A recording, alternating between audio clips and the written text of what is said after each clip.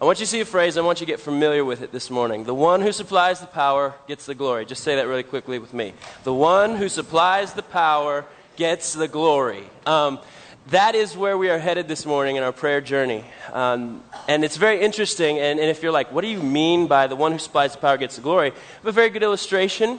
A couple months ago, I was coming home from Mount Mitchell, driving on the Blue Ridge. And as I'm driving home, I stop. I see on the side of the road, I see 4 college kids. You can obviously tell they're college kids from Atlanta. I saw their license plate. Pulled over on the side of the road.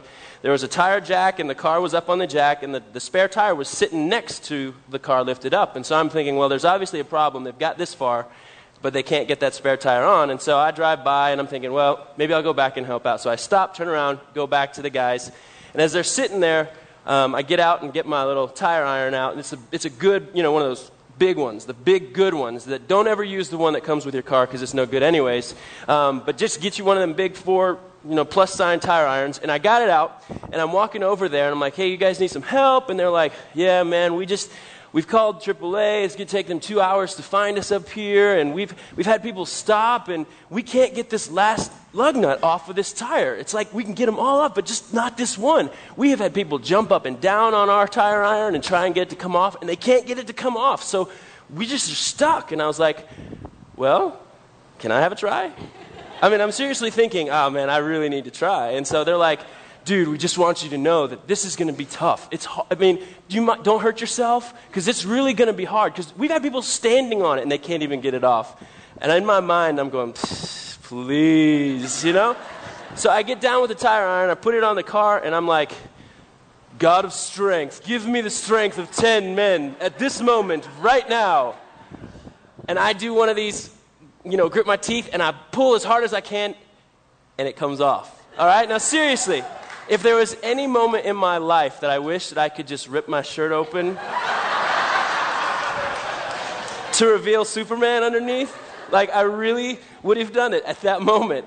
But no, I tell you, the response was the best. I'm like, ugh, yeah. And their faces were, whoa, dude, thank you so much. And I was like, well, do you need me to lift the car off the jack or anything else while I'm here? And so as I'm kind of walking away, I'm going, yes, yes. And those guys, I'm like, their jaws are still dropped. I'm not even going to look back, And so, but I honestly, that was a moment in my life where I clearly saw the one who supplies the power gets the glory. They were glorifying me. They really were. They were like, whoa, dude, this guy, they're going to tell their friends. I know they are. When they get back to Atlanta, they'll be like, there's this guy. We think he's a superhero. We're not sure. But he was able to get our tire and everything ready for us. And that really makes me think about how as humans, we naturally have that tendency to glorify things that are powerful. And if you don't believe me, there's a school just up the road from us, App State. When they knocked Michigan out of the top 25, there were pictures upon pictures that I could have used this morning of guys glorifying App State. They provided the power, they got the glory. When we go to a movie and we see a powerful performance, we're like, oh man, they were so good. They were awesome. And we elevate them. I was here for a concert on Friday night, man, and these guys were just playing music. They're just playing their guitars, and there were people right in the front going, oh, I just want to touch you. I don't know what you do. I don't know who you are, but I just want to touch you because you're playing a guitar. You're awesome. That's seriously what was going on. And we have a natural tendency as human beings to elevate things that we see power coming from. Now, you're probably going, okay, the one who supplies the power gets the glory. What does that have to do with me? And many of you might be going, some light bulbs are coming on. And when it comes to prayer, it has absolutely everything to do with you and I. This journey this morning, I'd really like to paint a picture for you, and I just want to use Scripture to paint that picture because I think there's 2 things we have to understand that Scripture paints this picture with, and that is God's purpose and our purpose. God's purpose is for His glory. And this is not something that I'm making up. This is something that is in Scripture. And so if you want to read along on the screen, I'm just going to read several to you this morning that declare God's purposes. Isaiah 48:9 says, "Yet for my own sake and for the honor of my name, I will hold back my anger and not wipe you out." Isaiah 43 says, "Bring all who claim me as their God, for I have made them for my glory. It was I who created them. Exodus 9 says, "But I have spared you for a purpose, to show you my power and to spread my fame throughout the earth." Psalm 79, "Help us, O God of our salvation. Help us for the glory of your name. Save us and forgive our sins for the honor of your name." In 1 Samuel 12, "The Lord will not abandon his people because that would dishonor his great name. For it has pleased the Lord to make you his very own people." God's purpose, and I could have read tons more verses on God being about his glory. God's purpose is to bring himself glory. That's what he does. That's who he is. That is the way he works. Everything that he thought, that he put together, that he has done, that he is doing, and that he will do will bring him glory. Even in the tough times, even when Moses, I'm sure Moses wondered, how in the world are you going to bring glory to yourself? Our backs are to the Red Sea. The Egyptian army is in our face. How is that going to bring you glory? And in Exodus 14, this is the Lord's response. "Then the Lord said to Moses, 'Why are you crying out to me? Tell the people to get moving. Pick up your staff and raise your hand over the sea. Divide the water so the Israelites can walk through the middle of the sea on dry ground. And I will harden the hearts of the Egyptians, and they will charge in after the Israelites. My great glory will be displayed through Pharaoh and his troops, his chariots, and his charioteers. When my glory is displayed through them, all Egypt will see my glory and know that I am the Lord.'" Now, for some of you in this room, this may be tough to handle. And for me, as I began to find these truths connected through Scripture, it began to make me think, man, God is really stuck on himself. It really did. I really began to go, man, God is about God. Seriously. And in that, I had to wrestle with, because I know you and I both know very stuck on themselves people. And you and I both know we don't like being around them. If you know somebody who is always talking about themselves, it's not fun to be around them. But here's the deal. When it comes to God, what I have done is I have thrown human characteristics on God, and I can't do that. You have to see him for who he is in Scripture. And when God is about himself more than anything else on the planet, when he is about lifting his name up more than anything else in the world, we can have full confidence in who he says he is. Because think of it this way. This is just logic for me. If God chose to bring glory to anything else other than himself, he would not be God. If God chose to glorify something else other than himself, he would not be God. If God is the creator of the universe and he holds all things, and in him all things exist and they find their meaning and everything else, he's not going to bring glory to anything but himself. Because if he was, we wouldn't be worshiping God. We should worship the thing that God worships. But because we know God worships no one and he's jealous for his name, he is who he says he is. And I know that's tough sometimes because we like to think, well, like, God does everything for me. And you know, here's the deal. The fact that God is all about himself, we benefit from that. And I know some of you probably like, well, I don't necessarily understand that. And believe me, I'm going to admit to you this morning that prayer is a mystery. Prayer has been a mystery to me on this journey. Not saying I don't do it, but there are times I just don't get the mystery of prayer. How when we glorify him through prayer, he takes care of us. Because he is about his name and what Jesus did, we find our purpose. So God's purpose is to glorify himself. Man's purpose, I want you to follow with this in Ephesians chapter 1. It says, God's purpose was that we Jews who were the first to trust in Christ would bring praise and glory to God. And now you Gentiles have also heard the truth, the good news that God saves you. And when you believed in Christ, he identified you as his own by giving you the Holy Spirit, whom he promised long ago. The Spirit is God's guarantee that he will give us the inheritance he promised and that he has purchased us to be his own people. He did this so we would praise and glorify him. Romans 6 says, do not let any part of your body become an instrument of evil to serve sin. Instead, give yourselves completely to God, for you were dead, but now you have new life. So use your whole body as an instrument to do what is right. for the glory of God. Romans 11, for everything comes from him and exists by his power and is intended for his glory. All glory to him forever. 1 Corinthians 10, so whether you eat or drink or whatever you do, do it all for the glory of God. 2 Corinthians 4, all of this is for your benefit. And as God's grace reaches more and more people, there will be great thanksgiving. And God will receive more and more glory. Philippians 1, may you always be filled with the fruit of your salvation, the righteous character produced in your life by Jesus Christ. For this will bring much glory and praise to God. Man's purpose is the same as God's. We were created to bring him glory. He created us to point people to him. His purpose, bring his name glory. Our purpose, bring his name glory. And to me, that's a huge answer for me going, what do I do in this life? What am I here for? Why do I exist? And in God's purpose and in my purpose, they're the same. He created me to bring him glory. Now, I know as Christians, our desire as a Christ follower is to be like Jesus. Is to allow Jesus to live in us, for us to die, for him to live. And Jesus' desire in John 17 is made clear. After saying all these things, Jesus looked up to heaven and said, Father, the hour has come. Glorify your Son so he can give glory back to you. John 12 says, now my soul is deeply troubled. Should I pray, Father, save me from this hour, but this is the very reason I came. Father, bring glory to your name. Then a voice spoke from heaven saying, I have already brought glory to my name, and I will do so again.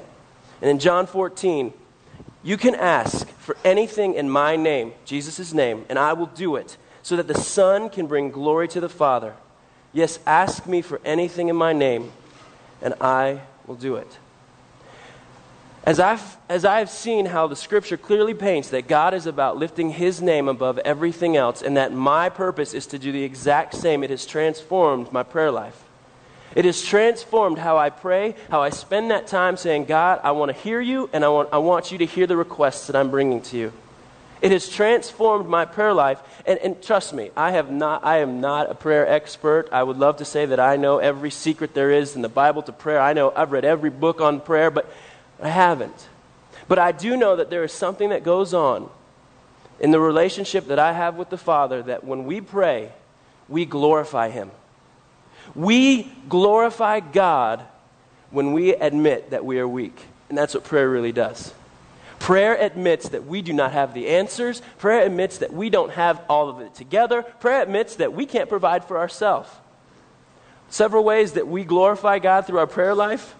It's an open admission that without Christ, we can do nothing. Saying without Jesus, we wouldn't even have a right to come to God. Without Jesus, he would not hear our prayers.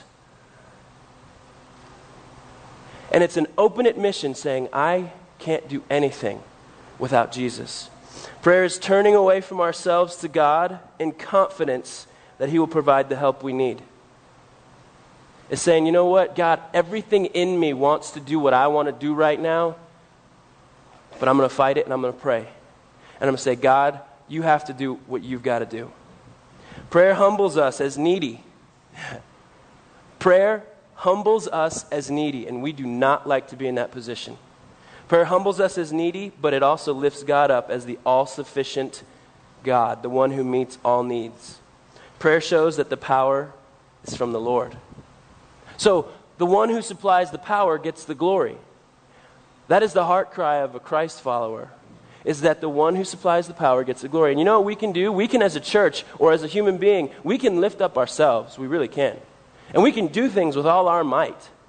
And you know what? We'll get our size results. When you and I choose to use our own strength and our own power, our own knowledge, people are going to glorify us. But you know we're going to get our size results? And those aren't the results that I want. I want results that only the Father, the creator of the universe, can bring. And I want the world to know that there's no other way that whatever happened could happen except for him. I want the world to be faced with the realization that God is who he says he is. because he moves in such a miraculous way that there's no denying it. Do you know, over and over in the Old Testament, the Lord spoke to the Israelites. He said, you know what, I'm going to do something crazy right now so that the nations are going to see that I am God. I am who I say I am. That's the kind of things I want to see happen in Asheville. I want the surrounding areas to see that God is who he says he is. Not because Highland did anything, but because as a people we said, we're needy. We have nothing. But God, you have everything. That's where I want to stand. But in this time of talking about prayer, I've really struggled with it. Because I recognize now more and more as I've allowed Scripture to begin to transform and change and transition and twist and deal with me in the way that God does, I've realized that I like to use prayer as more of an intercom to God. God, I could use some more iced tea. God, my comfort level is dropping. Could you do something about that? And I've really gone, God, am I missing the gift of prayer? I think I am. Because I'm putting you in a box and assuming that all you are is a genie, and whenever I want you to come out, I just rub the lamp 3 times. God, I got this wish list that I wish you'd take care of. And I feel like I have missed so much time of saying, God, please glorify your name, because this is an impossible situation that only you can receive the glory for. And I don't want to miss that anymore. I truly want to be able to say, the one who supplies the power gets the glory. God, you supplied the power. I did nothing. I was obedient and just asked you to do what you do, and you did it, and you're going to get the glory. Not me, not a church, not people, but you. And I believe that's what he's calling you and I to be a part of. I think for you and I, the challenge is okay, what is prayer that glorifies God look like? What does that do? How do we do it? What do we do? You can learn a lot about prayer by looking in the New Testament and seeing what the first believers prayed for.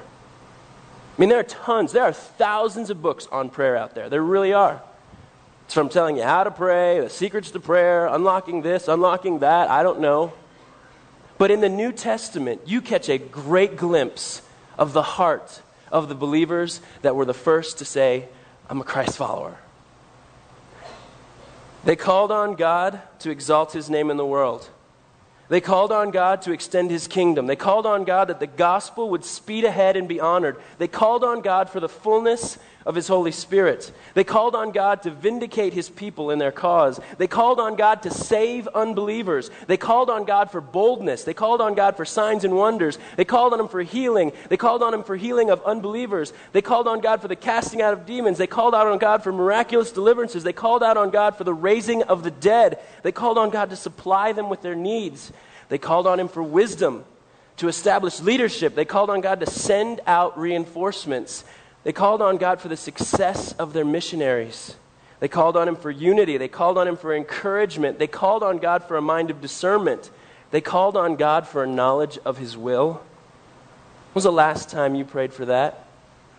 They called on God to know him better. When was the last time we asked him for that? They called on God for power to comprehend the love of Christ. When was the last time you asked God to give you an understanding of how deeply he loves you?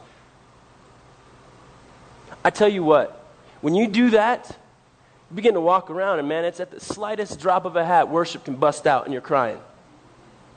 I'm telling you, I do not cry at a lot of things.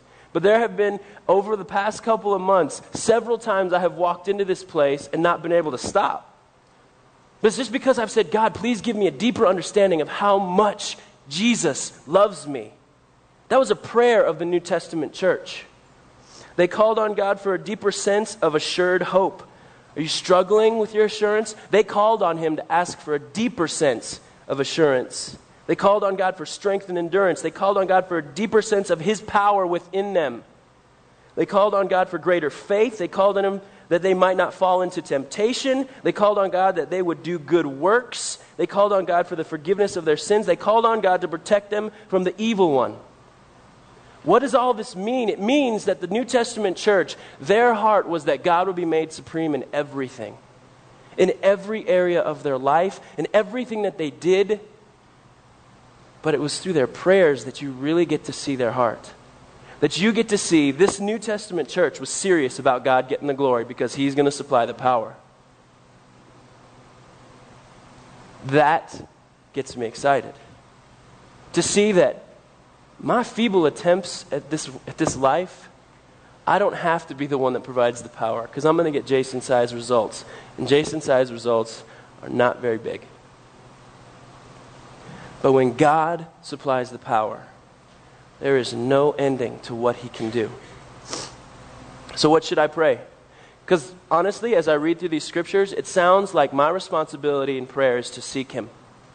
It sounds like what the Lord is saying through Scripture is that I need to seek Him in everything that I do. And Sue read the verse that I really feel is the heart of what the New Testament believers lived out. But I want to start in Matthew 6, chapter 6, verse 24, because I believe it sets up 6:33 so awesomely. In Matthew chapter 6, verse 24, Jesus is speaking here, and He says, "No one can serve two masters, for you will hate one and love the other. You will be devoted to one and despise the other. You cannot serve both God and money. That is why I tell you not to worry about everyday life, whether you have enough food and drink or enough clothes to wear. Isn't life more than food and your body more than clothing? Look at the birds. They don't plant or harvest or store food in barns, for your heavenly Father feeds them. And aren't you far more valuable to Him than they are? Can all your worries add a single moment to your life? And why worry about your clothing? Look at the lilies of the field and how they grow. They don't work or make their clothing, yet Solomon in all his glory was not dressed as beautifully as they are. And if God cares so wonderfully for wildflowers that are here today and thrown into the fire tomorrow, He will certainly care for you. Why do you have so little faith? So don't worry about these things, saying, what will we eat? What will we drink? What will we wear? These things dominate the thoughts of unbelievers. But your heavenly Father already knows all your needs. Seek the kingdom of God above all else and live righteously, and He will give you everything you need." So it sounds to me like what the Lord is saying is, I know what you need before you need it. I'm not saying do not bring your needs to Him, because I do all the time. But what I am saying is maybe our prayer lives could use a little focus adjustment. Maybe our prayer lives could go, God, I see my circumstances, I do. And you know I'm worried about them. But God, your glory is worth so much. It's worth so much more. And I want to spend more time, your kingdom come, your will be done. Not my kingdom, not my will. Your power, not my power. Praying as the New Testament church did and saying, we trust you in everything. Charles Spurgeon has a great quote, and I think it kind of encapsulates everything that we've just tried to talk about this morning. He says this: God and the praying man take shares. First, here is your share. Call upon me in your day of trouble. Secondly, here is God's share. I will deliver you. So you have us, I'm in trouble. You have God, I will deliver you. Again, you take a share. You are delivered. And again, it is the Lord's turn. You will glorify me. Here is the compact, a covenant that God enters into with you who pray to Him and whom He helps. God says, you shall have deliverance, but I must get the glory. This is a delightful partnership. We obtain that which we so greatly need, and all that God gets is the glory which is due His name. Prayer puts God in the place of all-sufficient benefactor, the one who gives the gifts, and puts us in the place as the needy beneficiaries. So when the mission of the church moves forward by prayer, and that's actually scripturally how it moves forward, the supremacy of God is easily understood and recognized. Easily understood and recognized. People can easily understand and recognize the activity of God when He does something so big that no man can claim it. That blows me away. And the fact that He'll get the glory for it. I know this story. that I'm going to share fails in comparison, honestly. Well, no, it doesn't. I think it's awesome. I still tell the story. When I was living in Wichita, I was working at a coffee shop so I could travel in with this ministry and be a part of what God was doing and just kind of answering the call that he put on my life. Financially, it was tough. It was always hard. I actually got in a low-income bracket so I could get an apartment for $300. And I can remember going, this is awesome, $300, that should be no sweat to come up with. Well, I was $112 short, and I remember the amount. $112 short a week before my rent was due. And I can remember taking it to the Lord. I can remember going, God, I just want you to get the glory, and I need a little help here. I'm short. I don't know what else to do. And the craziest thing, I'm down at my mailbox in the apartment complex. I open the mailbox, and there's a card in there from my uncle. And it's about April or so. And the card, I open it up, and there's a check in it. And I'm reading the card, and the card says, hey, Jason, it's your Uncle Mike. We missed Christmas, we missed your birthday last year, so we charged ourselves interest and $112. I tell you what, the moment I was standing at that mailbox, I was like, ha! And there was somebody standing right there. I'm like, yeah! And I can remember being in the elevator going up, just going, I can't believe this, I can't believe this, I can't believe this. I'm walking down the hall to my apartment. I'm like, oh man. I think I did a couple kick, jump and you kick thing. And I'm like, what in the world? God, you are awesome.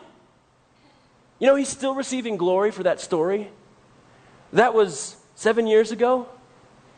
I'm still telling the story, and I'm going to keep telling the story, and he's going to keep getting the glory. That's how it works. But so often we forget when God does something big, and we put our eyes on our circumstances, and we forget about all the awesome things that he's done, and we haven't told our children the stories. We haven't passed it on to the next generation because we're so consumed with our right now. And we've forgotten that God is who he says he is. He's all-sufficient. He's all-powerful. And he's going to get the glory. They say you can tell a lot about a person by their prayers. And you can tell a lot about a person's view of God by their prayers. I just want to say that this morning, I want to make sure, and I want my heart, and I want when I'm long dead and gone, when people go through my journals, when people look through the writings and the prayers, I seriously want them to go, this guy was absolutely nuts. I seriously want them to go, how could he pray for a community center when they don't have the money? How could he pray for an entire city to come to know Jesus? That's impossible. How could he pray for his children's children to know Jesus, and they're not even born yet? I want people to go, this guy was nuts. His view of God was too big. They say the most important thing about a human being is their view of God. Do you view him as a genie? You kind of rub the lamp every once in a while. Got this need, I'm in this situation. Or do you view him as the God of the Bible? As the one who says, I am God. I provide you with what you need, and you will glorify me. Would you begin to pray impossible prayers that only he can answer? You've heard the statistic, 75 to 88% of those teenagers who say they were raised in a Christian home, raised in the church, by the end of their freshman year in college, walk away from the faith completely, never to return. 75 to 88%. Something is wrong. Now let's just put some feet to this really quickly, and let's go with the low end of 75%. Let's just say that there's 4 million Christian teenagers this generation. 75% walk away, leaves you with 1 million. 75% of that, 250,000. 75% of that, 62,000. 75% of that, 15,625. So 4 generations, it's almost as if Christian teenagers don't exist anymore. Let me put it this way. So that with that statistic, the average family in America, you'll see them, has 1.9 kids. That's why he has half a head. Not a total 2. The average family in America has 1.9 kids. So, with that statistic of the low end, 75%, that means it takes 2 Christian families to get 1 Christian to the next generation. So 75% doesn't sound like a big deal. It's a huge deal. That is why the Highland Student Ministry is heavily involving parents and teenagers. And I am not here to slam student ministry the way it's been done the last 40 years. I'm not. Because some of you in this room, you wouldn't be here today if it wasn't for a student ministry. But there is something desperately wrong with what's going on if 75%, that's a failure rate of 75% to 88%. There's something desperately wrong with that. And so to have painted the doom and gloom picture, I want to encourage you with the hope. The Highland Student Ministry vision is simply that. It's a vision. It may not be going on right now, but we see it happening at some point. That's why it's a vision. And it's found in Psalm 78. Listen, dear friends, to God's truth. Bend your ears to what I tell you. I'm chewing on the morsel of a proverb. I'll let you in on the sweet old truths, stories we heard from our fathers, counsel we learned at our mother's knee. We're not keeping it to ourselves. We're passing it along to the next generation. God's fame and fortune, the marvelous things he's done. He planted a witness in Jacob, set his word firmly in Israel, then commanded our parents to teach it to their children, so the next generation would know, and all the generations to come, know the truth and tell the stories, so their children can trust God, never forgetting the works of God, but keeping his commandments to the letter. Heaven forbid they should be like their parents, bullheaded and bad, a fickle and faithless bunch who never stayed true to God. The vision of the Highland Student Ministry is that you parents would be able to tell the stories of God's greatness to your kids. That's the vision, and it may not be going on. You may be a parent in here going, well, I don't know if I've done that well. Well, we're not here to say you've done a bad job. We're here to say this is where you can be. We're here to say we want to come alongside you and help you disciple your kid. Because, honestly, at the church that I was last at, it was the come drop off your kid and take him home mentality. And I understand that. There are times when teens just need to be with teens, and that will be provided too. But I felt like in where I was at, that I failed in helping parents disciple their kids. I feel like I failed at helping them. I feel like I almost hurt it more because I made them depend on me. And that can't be. Nowhere in Scripture is that found. So why is it that we want parents involved? Deuteronomy 6, 4-9 says this. Listen, O Israel, the Lord is our God, and the Lord alone. And you must love the Lord your God with all your heart, all your soul, and all your strength. And you must commit yourselves wholeheartedly to these commands that I am giving you today. Repeat them again and again to your children. Talk about them when you are at home and when you are on the road, when you are going to bed and when you are getting up. Tie them to your hands and wear them on your forehead as reminders. Write them on the doorposts of your house and on your gates. Psalm 145 says, let each generation tell its children of your mighty acts. Let them proclaim your power. Because we see in Scripture commanded over and over that we want to be a part of helping parents disciple their kids and sharing the goodness, his majesty, and his power with the next generation. Why again? Judges 2. After that generation died, another grew up who did not acknowledge the Lord or remember the mighty things he had done.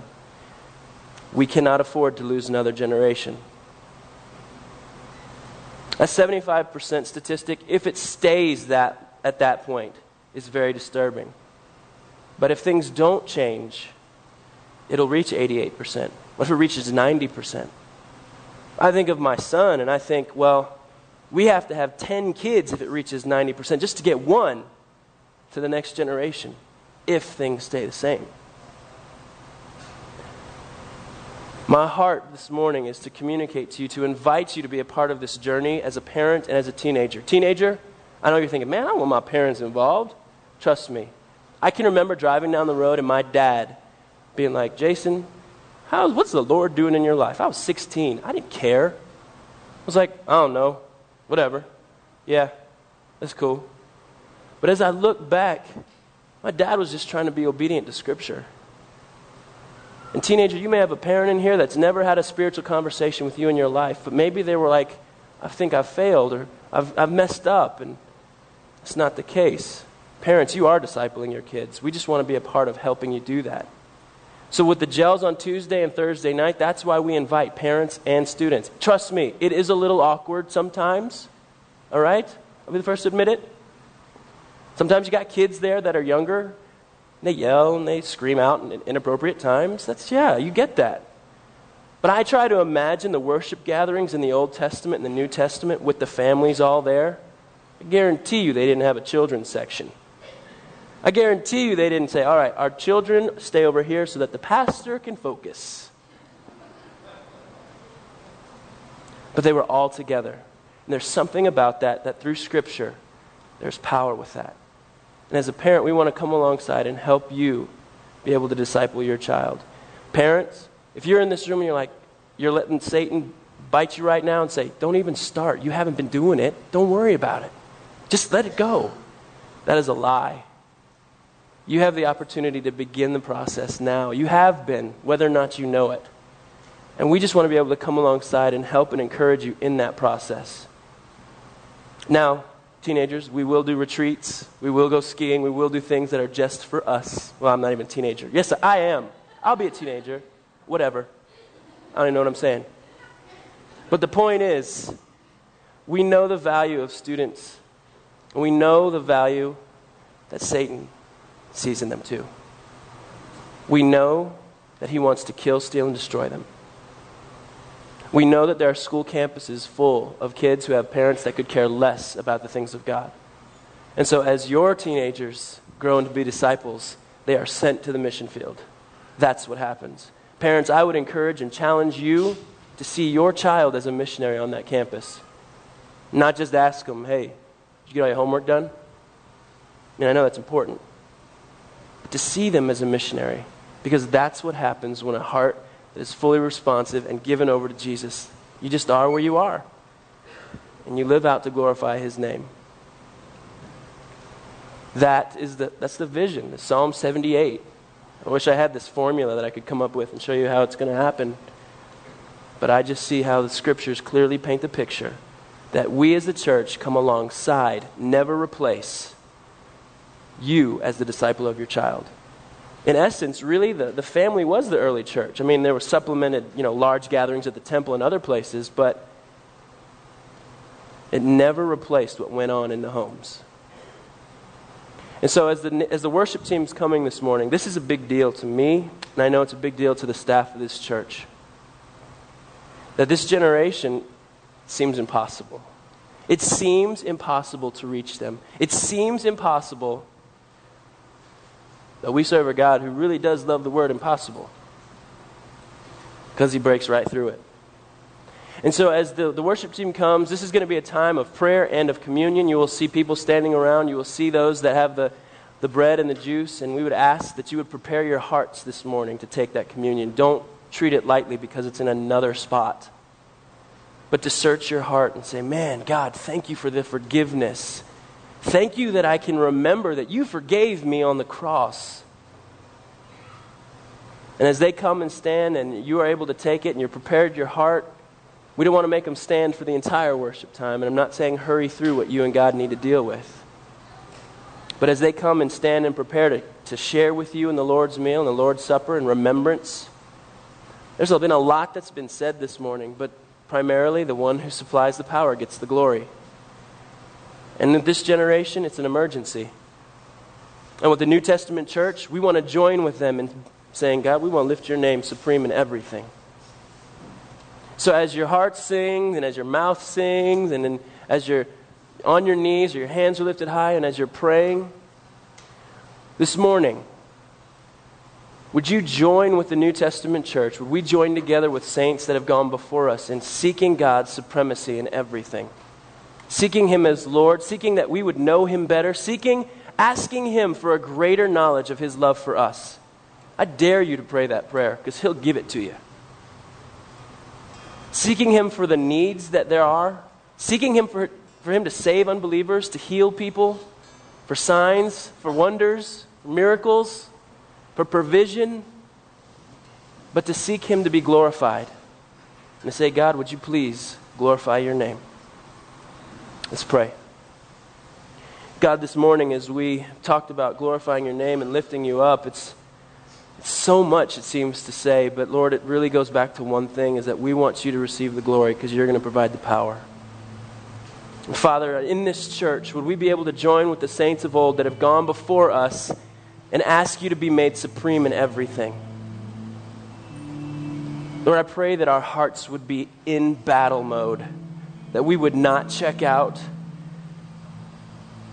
that we would not use prayer as just an intercom for our comfort levels, but that we would see it as marching orders from you. You supply the power. You get the glory. In your name we pray.